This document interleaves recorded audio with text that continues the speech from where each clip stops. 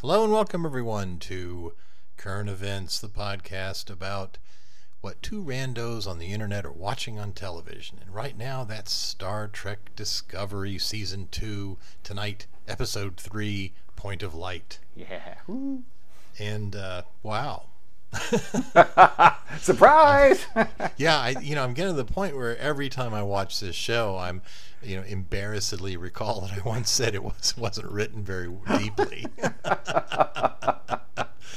And I'm so jealous because when you writing a television series or a series of novels, is different from writing a standalone story. Yep. You create a certain world for your story and you operate within it, and then that's sort of the confines of it. But when you're doing a series, you have to create a much more rich environment that gives you all these levers that you can pull, and I'm just amazed by what they've been able to do with Georgiou and Ash Tyler and Laurel, and Yep. It's really amazing, and it was a very pleasing episode. I was really pumped when the credits rolled. Yes, it was good. All right, you want to do the IMDb recap? No, we're going to start skipping that because it's just been useless. Well, it was kind of a joke anyway, yeah, right? It was a joke, and I'm tired of it. So. Yeah, I should say that I am Jake McMillan, and you are Mike Slocum. And we are here having a great time. We should just do this as the anonymous podcaster, since I always forget to introduce who we are. The two randos. The two randos. I'm Rando 1. This is Rando 2 joining me. Okay, so we open up with a overdub with Burnham doing her personal log, and she feels like she's at a point of failure because she can't figure out what it is about the 7 red bursts, the 7 signals, and she feels like that's going to cost her a chance to renew her relationship with Spock. Yeah, she just can't figure out what did he see in them. It's like she's at a dead end. She's sort of and we find out later she doesn't know the whole story. Yeah. Yep. So then we cut to Tilly running a half marathon aboard the deck, Yes. and being hassled by her invisible friend May. Yes. Yeah. Still. And so this is really interesting because I figured that once they were done with the rock, May would be gone too. I kind of assumed that she came from some sort of energy from inside the rock or whatever. But not. No, we find out completely differently, and she panics Tilly so badly that Tilly beats the ship record for that marathon. Right. Really just pushes it. Flinging herself down the hallway to get away from this ghost that's chasing her. Yep. And my thought here was that, May must be some sort of product of the mycelial network, right?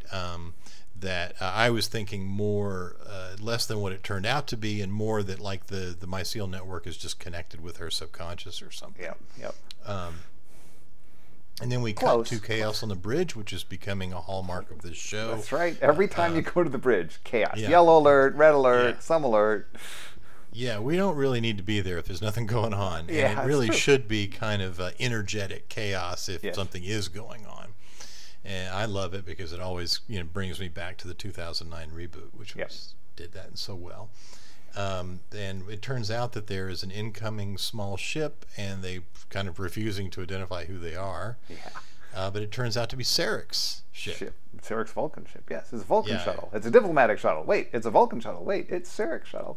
Yeah, and then wait, it's not Sarek. Yeah, but they do this great beam on thing where they show Burnham and they show the effect coming on, and then Burnham's face changes. It's Right. Like, It's okay, never not who she thinks it's going to be. That's or who right. She wants it to be. Yep. So before Burnham goes up to meet the person beaming in, Pike stops her and says, "Well, Sarek may want to have a discussion with you because I reported Spock's advance info on the red burst to command."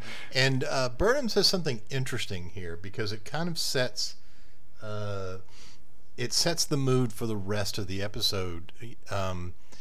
She says, "You didn't betray your friend, you followed the rules." Yep. Right. And one of the things that we are used to in Star Trek shows is them just constantly breaking the rules. Yes. And so I liked that they're hewing to the rules a little bit more closely here, especially with this episode, right? Yep.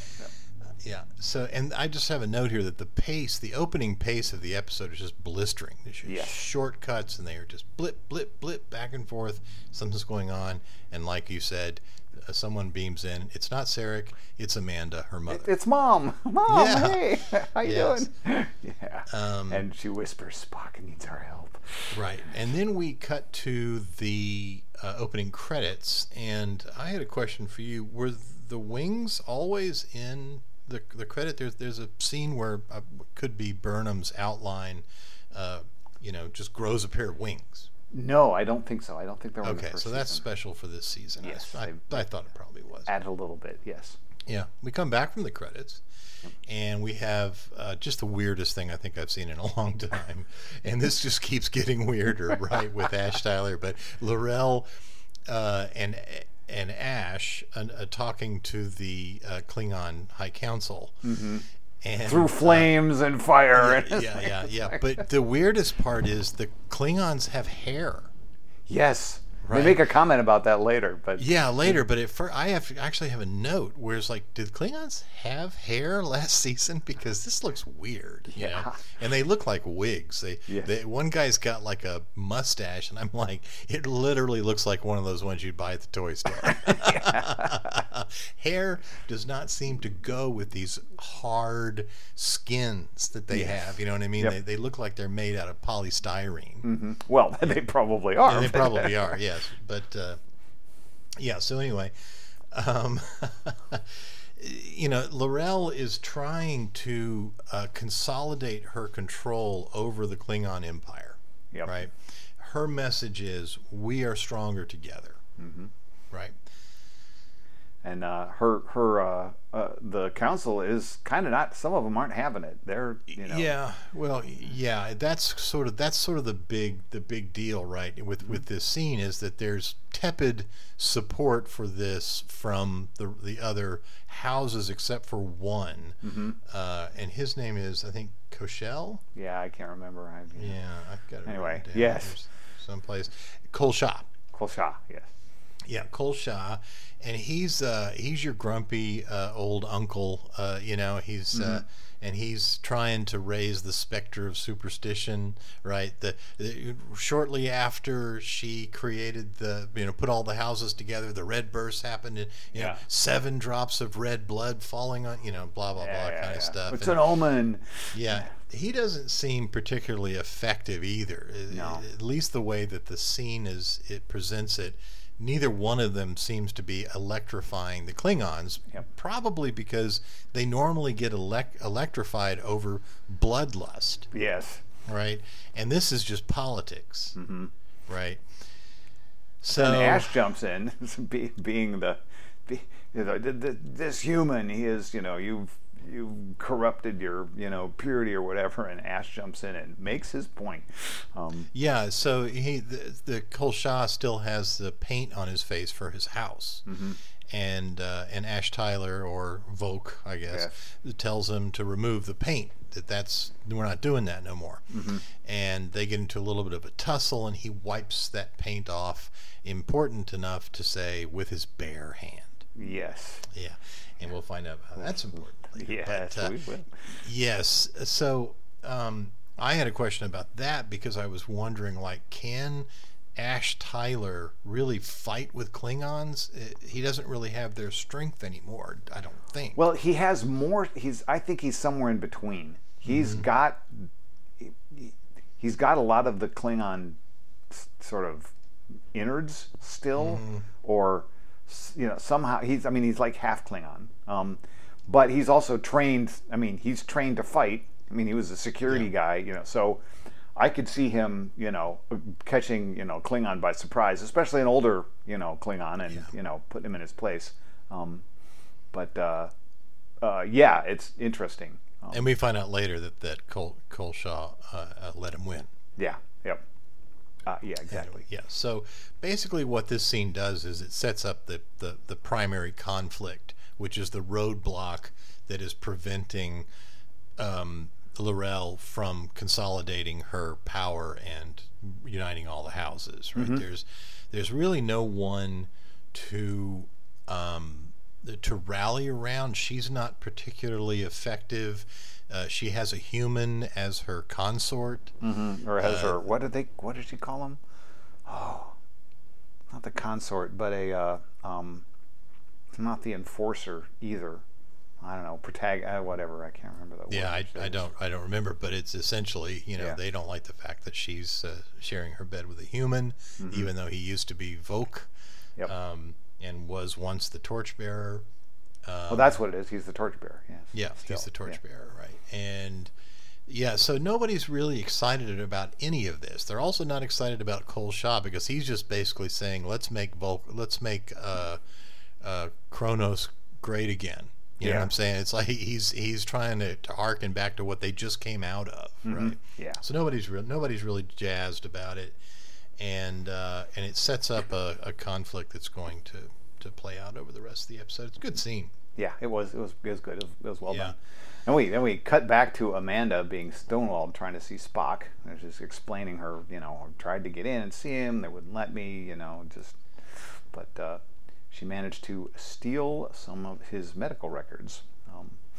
Interesting. Yeah, which I thought that was interesting because they're sort of painting this as, this is a very highly classified situation, but somehow she was able to steal the medical records, and she has them, but they're encrypted. Yes. Yep. And she wants Burnham to decrypt them, and this is where I'm talking about going back with the rules. Burnham is not comfortable doing that. She was pardoned for her being the Starfleet's first mutineer. She's not really, thrilled about the idea of going back into that bin. Yep. So she goes to Pike. Yeah.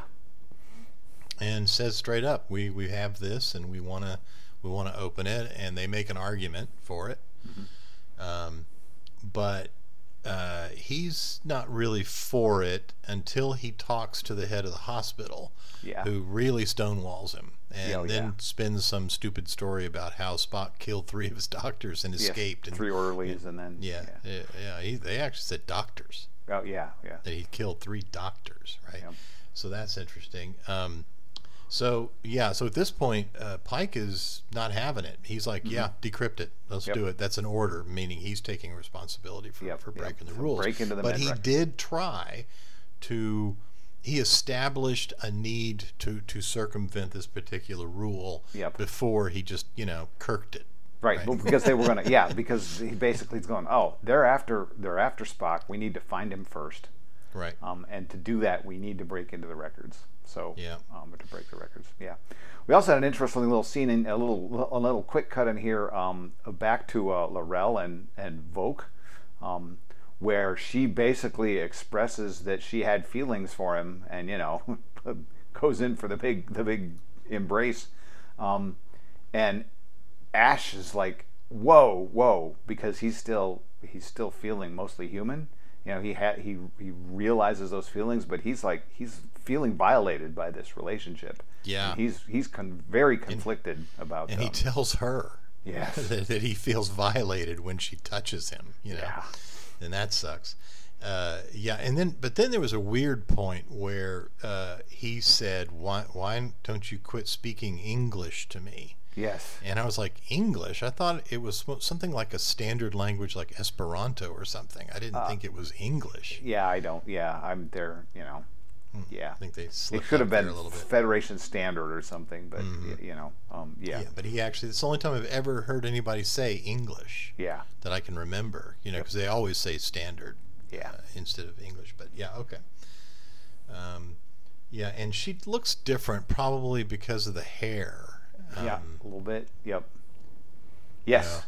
Yeah. Anyway, it's interesting. So we're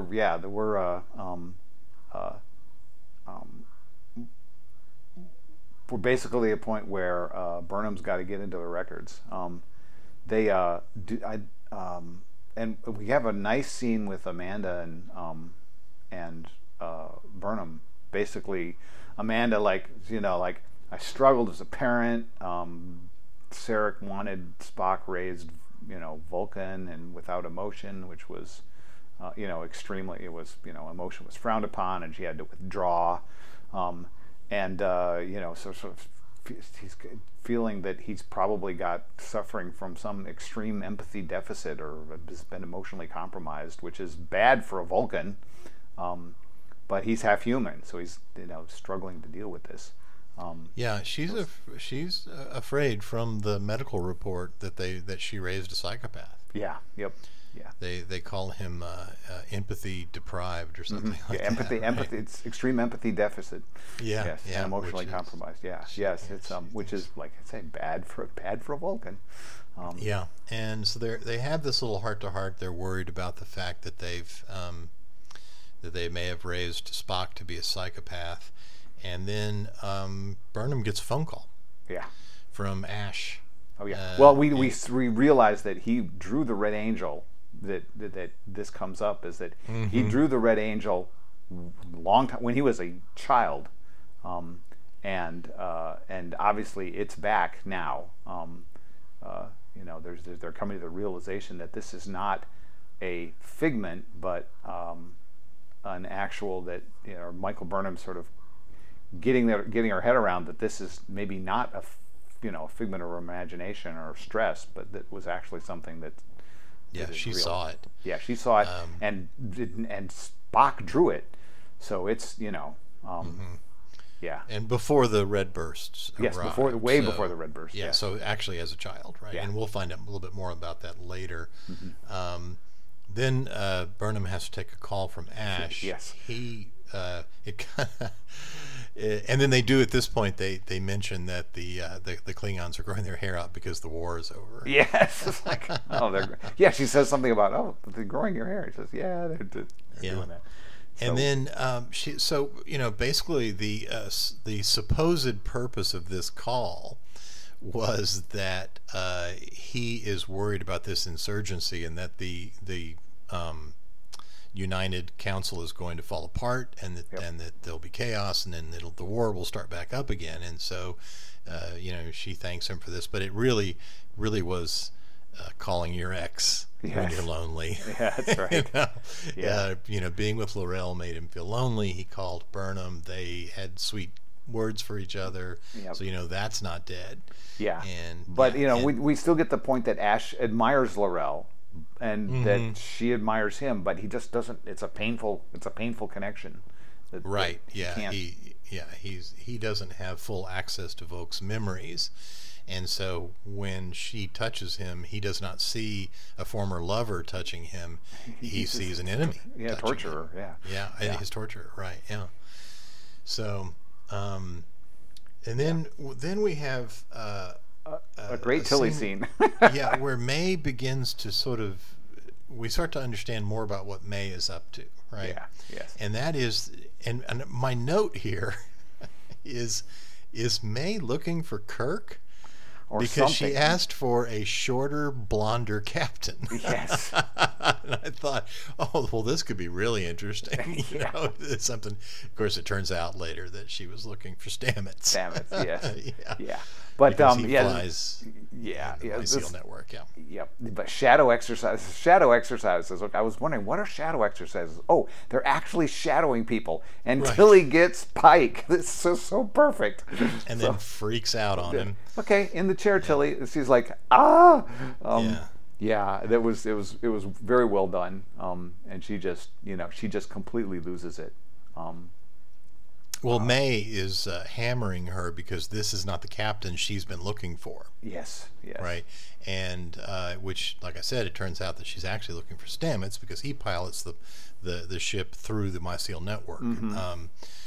But we don't know this yet. We still suspect that Tilly may actually be having a nervous breakdown because of all the pressure. Yeah, and that's what Tilly thinks, right? Yes. Yeah. So. Oh, and then actually Pike has a really good line. He says, "Instant Tilly, I'm hearing rather considerably fewer syllables from you today. Are you okay?" Yes, Pike is great. I really like this character. He's really doing it well. And then we cut back and we find out. I mean, this just freaked me out. Yeah, But Ash gets into it with his uncle. Yeah. and It turns out Ash is a daddy, a baby daddy. Guess who's? Yeah, so Surprise. I guess all of that torture resulted in a baby. Yeah, apparently. I mean, we knew that Klingon sex was probably going to be ugly, but torture? I mean, jeez. Yes. So Tilly has a break, and she actually quits the program. She can't do it. She storms out. And that's when we cut over to Ash being told by L'Rell's uncle that he's a father, and so then he goes back and has it out with L'Rell, and we get the "Why did you call your ex" scene from every relationship ever. That's right. Yeah. We get a little bit of backstory about why the child is so small, and that she's trying to protect they're going back and forth about keeping secrets and trying to protect a failed wartime mission, and there's this she was trying to protect him without obligation, and then we get into the why did you call your ex, and he's like, well, she's the only human I trust, and then Ash gets into this whole conflict that starts. Oh man, now he and Volk have to reconcile, because he's suddenly he has more obligation in this universe, in this situation now. Yeah, he comes off in this scene like the sort of the bad boyfriend who finds out that he's going to be a father and rededicates himself to the relationship. Yep. Yeah, the classic one, if that is from Barry Lyndon, if you've ever seen it. Mm-hmm. Yep. But this, that's his. Those are his words. Yeah. Right. I mean, he's committed to his son. Maybe not L'Rell, but he's going to do whatever it takes to raise this kid. He spent quite a few words himself talking about how he doesn't belong on Kronos. Yes. Yep. And he doesn't belong in either world. He doesn't belong in, with the humans. He doesn't belong with the Klingons. So yep. He struggles with. If only there was some sort of weird, freakish place he could go where he would blend right in. Yeah. But that would be too happy of an ending. So, so it turns. Well, he thought it was going to be this at first. He thought he could be the bridge between the Klingons and the humans, but it comes to be no. Instead of a bridge, he's trusted by neither. So right, exactly. He actually caused more problems than he solved. Yep. And and of course he gave Kolsha an entry into why L'Rell's rule is invalid. Right. Mm-hmm. So we cut over to Amanda and Burnham. And Amanda tells the story that the Red Angel appeared to Spock the night that Burnham ran away from home. Yes. And it told him where she was hiding. And they tried to explain it away as logic, but saw where she left, calculated how long she was gone, but no. Spock, the Red Angel told Spock where it was, and Spock told Sarek, and Sarek found her. Right, and so now Burnham has to start to look at the Red Angel the same way that they are about to look at May, right? Which is, this is not an illusion. This is a real creature, entity, right? Yep. Something. And so that's a nice knitting together of the two stories. Yes, yeah, and we get this vision basically changed Spock forever. And also we get to the nice reveal that this is why Burnham left, because the logic trainers, I think, were trying to use logic extremists. Extremists, that's right. We're trying to use her to get to him to get to her. I can't remember. They would use her to get to him. And if you remember in the first season, Sarek is almost assassinated by logic extremists. That's right. Yes, because he's married a human. So they would definitely hurt Spock. He's half human and wouldn't think twice about hurting her because she's all human, right? Yeah. So, and so she did something. Well, she left. She left to protect him, and she had to hurt him, basically she had to emotionally break with him to basically so that he would leave. So, you had speculated that they had an affair, that this was the thing, and I don't think that's the case. I think that this was, she had to emotionally traumatize him so that they would have a break, so that the logic extremists couldn't use her to get to him. And it's interesting because Amanda reacts extremely negatively to this information. Yep. She takes the medical files and she says she will help Spock, and she leaves. Yep. So that's interesting. That is your foster child hurting your biological child, and the lines get drawn. Yep. So now Burnham just has to watch her go, and she feels terrible. And so she apparently she goes back to her quarters. And what we have next is finding the uncle hanging by his neck, the baby gone, and the old man having him, and the find out that the paint that he wore on his face was embedded with sensors. Yeah, listening devices. Yes. Yep. And there's a conversation going back. Ash says that they won't. You can't. This won't stand. And the other guy says basically, they're going to condone kidnapping over as opposed to blackmail from a spy. So Ash doesn't have much of a footing right now to make this confrontation go his way. That's a point at which they don't really underline it, but that is a point at which I think both he and Laurel realize how much weaker he makes her. Yes. Yep. Right. There's really nothing that he can do except hurt her in her job. Yep. And so the Kolsha demands that she sign over control of the Empire to him. Like, what does that contract read? That anybody would ever go, oh, well, you know what? He's got the contract, so I guess he's in charge. Klingons are not going to take a document. Right? No. You take it by force. She took it by force, right? By having a bomb that would blow up their entire planet. Yeah. So we kind of drop away from that. He's made his demands just like a regular kidnapper. Yep. And we cut back to Burnham's quarters. Tilly walks in on Burnham, and she's crying. Yeah. Burnham is crying. Yep. Yeah. And so they have a really interesting moment there because Burnham basically says, "Tell me what's wrong. I need a problem I can solve." Because she can't solve the Spock one. Right. Yep. And sure enough, she does kind of solve it, right? Yep. They get to the point where they realize that May is not a ghost or a hallucination. Yep. She's real, so they take her down to... Yeah, I mean, it was a great line of reasoning, too. It's like, well, May didn't understand what tears were, and how could that be? If she were a hallucination, from your memories, she'd know all about your emotions. She'd know what that meant. So clearly, show me a teenage girl who's never cried. Yeah. So that's a good thing, and she says, you don't need sick bay, you need Stamets. Yeah. Right. Yeah. Because this is now looking like a mycel issue. Right? Yep. Yeah. So then we cut back to Laurel and Ash meeting with Kolsha.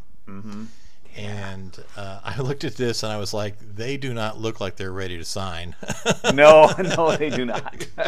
So I got ready for a really good fight scene, and we got one. Knife fight. Yeah. Well, first of all, we got the great fight. We got they're kicking butt. They're almost won, and treachery, the paralyzing ray. Right, yeah, cool shot. But I have a note here that says, don't wear a cape to a knife fight. Yes. Every time I see a cape now, I think back to The Incredibles, and I'm like, no capes. She really makes a good case there for no. Especially when that one guy gets sucked through the engine of a jetliner by his cape. Yes. No capes. Or gets stuck on the end of the pointy end of a missile. Yeah. Yes.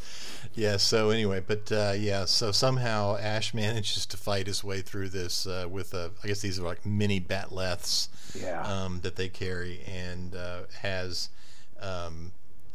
quite good success chopping the necks of his enemies. Yep. And with a little blood spray everywhere, and then so then Kolsha uses his magic knife to paralyze both of them. Yeah. And then he stabs Ash to for his ink, dips L'Orel's thumb in that and signs the document. Yes. And then they are both executed, and I got to say that I was sad to see these characters go. Yeah, they were both really good. Yeah. Except not. That did not happen, and boy, did it not happen in a big way. Yes. Because an assassin beams in, Yep. and just lays waste to the entire group, and uses the magic knife to unparalyze them. And it pulls her hood back, and it's Georgiou. Yes. What a reveal. She's Yes. back.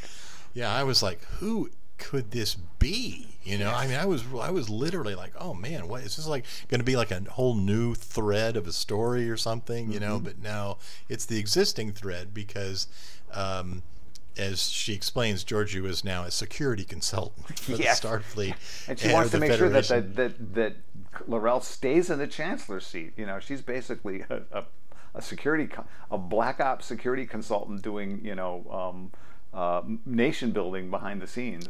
Yeah, and then she explains very carefully to L'Orel that Ash and the baby make her weak, and she needs to. Can you kill them? Yes. Yeah. And then we cut. Yeah, well, she makes all the males assume that it's Ash making the call because all the male Klingons, they just can't fathom a female Klingon being in a position of power. And that, is liability, and she's not giving L'Orel a choice. No, she asks if she can kill them, and when L'Orel says, I would kill you if you tried, and she kind of smiles, and you're like, oh crap, and then we cut away. We cut Yeah, to like, commercial. okay, what's going to happen? Yeah, Yes. and so, and then it was one of my favorite lines in the show was, Ash is holding the baby, I think, or maybe it's L'Orel's holding the baby, and Georgiou kind of makes a weird look, and she goes, children are parasites. I had to hire someone to feed mine so I could get anything done. L'Orel says, I will consider your advice. Absolutely hilarious. Such good writing. But yeah, so it turns out that whoever the Emperor works for now, they have a vested interest in seeing that she remain Chancellor, and they're willing to do anything to make sure that happens, and they leave us feeling like the Emperor may kill both Ash and the baby. Yeah. Right. Now, I don't think anybody really believed that because it's a Star Trek show, but we've seen some weird stuff in this Star Trek show, especially over in the Terran universe, right? So so it was a little bit iffy there. Was we cut back to Tilly being scanned. Yeah, Saru's still pushing for her. Still believes in her. And they discover that she's hosting an organism. It's interesting to me because Saru began the series a little bit, very prickly. Yes. Right. This was not a guy who you got a lot of support from. Right. He was grouchy when he wasn't quiet. Right. Yeah. And he had that experience on the planet with the giant antenna. Right. And I feel like in the same way that Stamets was changed by bonding with the mycelial network, he was changed by bonding with the plant life, or the Gaian life on ecosystem. On the entire ecosystem. Yep. And he seems to be a more open person now. Yes. Well, Right. he certainly is being much more emotionally supportive of Tilly and Burnham, and just the whole this whole situation. Yeah. I think a lot of it had to do. Well, I don't know, but a lot of it had to do with the fact that he felt that Burnham had gotten Georgiou killed. Yep. Yes. Right? But they were not friends before that. If you remember, they were number 1 and number 2 on the bridge, and they were basically constantly at each other's throats, idea-wise, right? Yeah, well, and Saru thought that she was blocking him from advancing. So he has, he's become self-actualized in a better way. I don't know if that's just the writing sort of catching up with the acting or something, but he's become a much more empathetic character and much more fun to watch. Yes, much more interesting. Yes, yeah. The guy who plays him, Doug Jones, is just amazing. He plays. I think I've seen him once when he wasn't wearing full body makeup, but he does all of these characters that are very physically strange, right? He was the fish man, right, in the movie about fish man sex, whatever that was called, and then in the first Hellboy, he played a character who lived in water and had giant lenses for eyes and stuff. That was also Doug Jones. So he has this incredible ability to emote with his body. Right, almost like a dancer. He's extremely good. I just really like whenever you see Saru walking down the hall from the back, his arms are waving back and forth. Which is it's just a completely unnatural motion for someone walking. Well, our arms move forward and backward, and counterbalance to our gait. But his are back and forth. It's just so cool. It's just and he's so alien enough to. Yeah, it really is. That's exactly the word I was looking for. When he speaks, he strikes a sort of a pose, right? Almost like a Japanese no theater type thing, And it's very mannered. He's very good, and he just is the best alien, right? Yeah. You don't even think about him being a man in a suit, right? He seems like a fully realized alien. Sold it. He's completely sold that character. Yeah, it's very good. Yeah, so they scan and they figure out that she has a fungal infection from the mycelial network. Multidimensional fungal parasite. Yeah. Yes, and because it infected her when they flew through the mycelial ball. Yes. That reminds me of Lucille Ball. It's mycelial sphere in the Terran universe, and it's just been working through her, and it probed her memories. They showed the little fungal thing dropping onto her, and So then this surprised me because a lot of times problems like this in Star Trek become a whole B plot. Right? Yeah. How are we going to save Tilly from the fungal infection? But not this time. Stamets just grabs this machine, turns it on, and it just jerks this thing. This is going to hurt. And yes. Sucks that sucker out, man. Yeah, and it looks like a giant tumor, basically. Yeah, it's big, too. It's not like just a little thing. Yeah, and it turns out that she was looking for Stamets. That was the blonde, shorter pilot.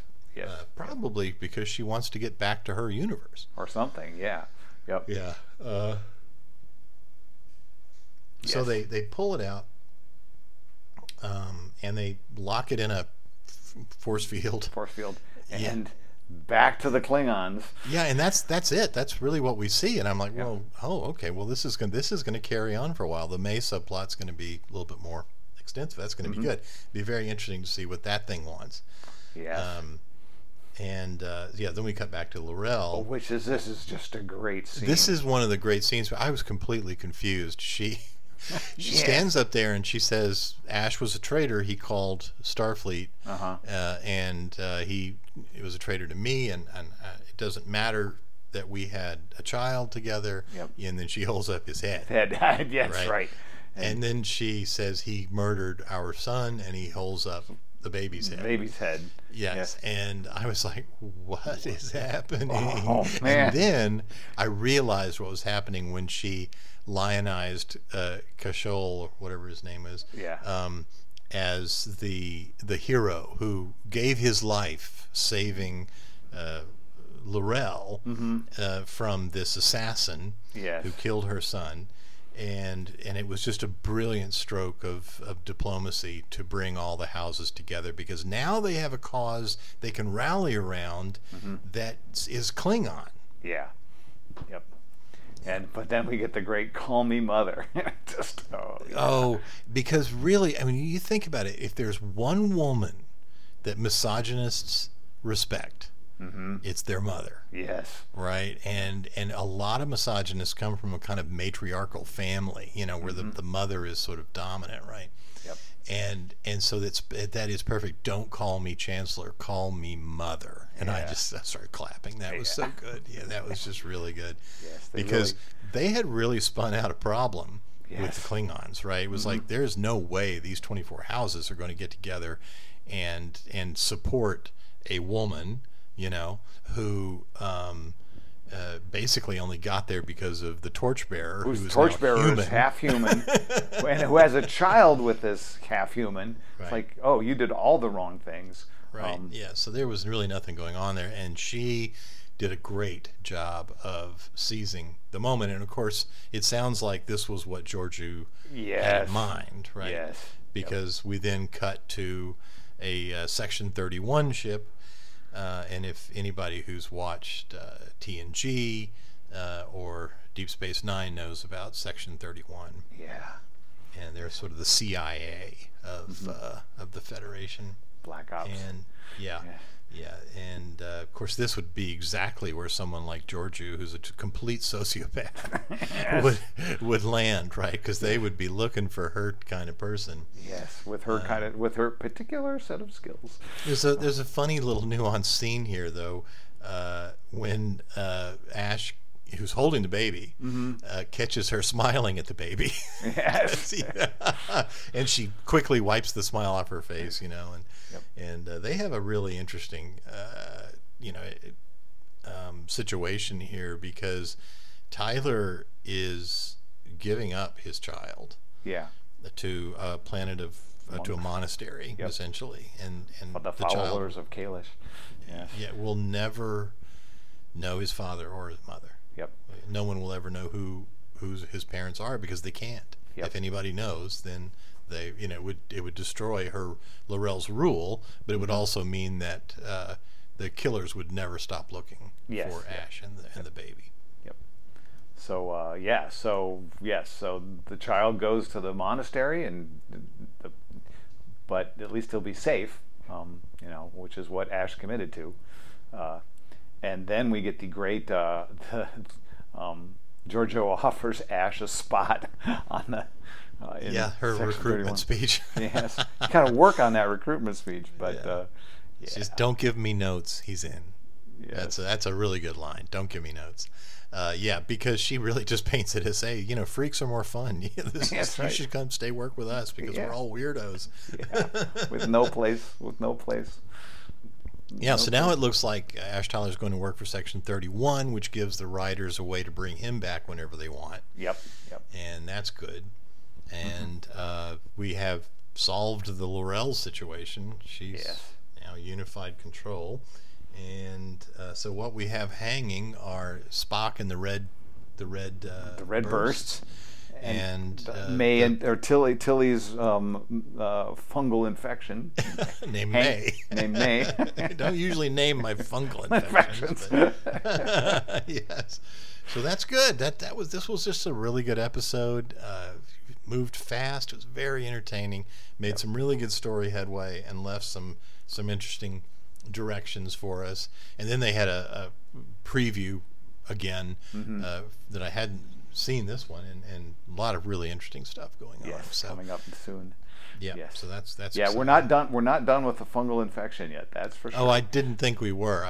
There's a cut scene, or a quick cut in the previews of Tilly being swallowed by something, and I can only imagine that's the fungal infection. So anyway, so it was very good. Looking forward to next week. It was a great episode. I really enjoyed it. I guess that's it. I think that's it. That is it. We did it, and we will do it again next week. I want to thank everybody for joining us. Night, everybody. Bye.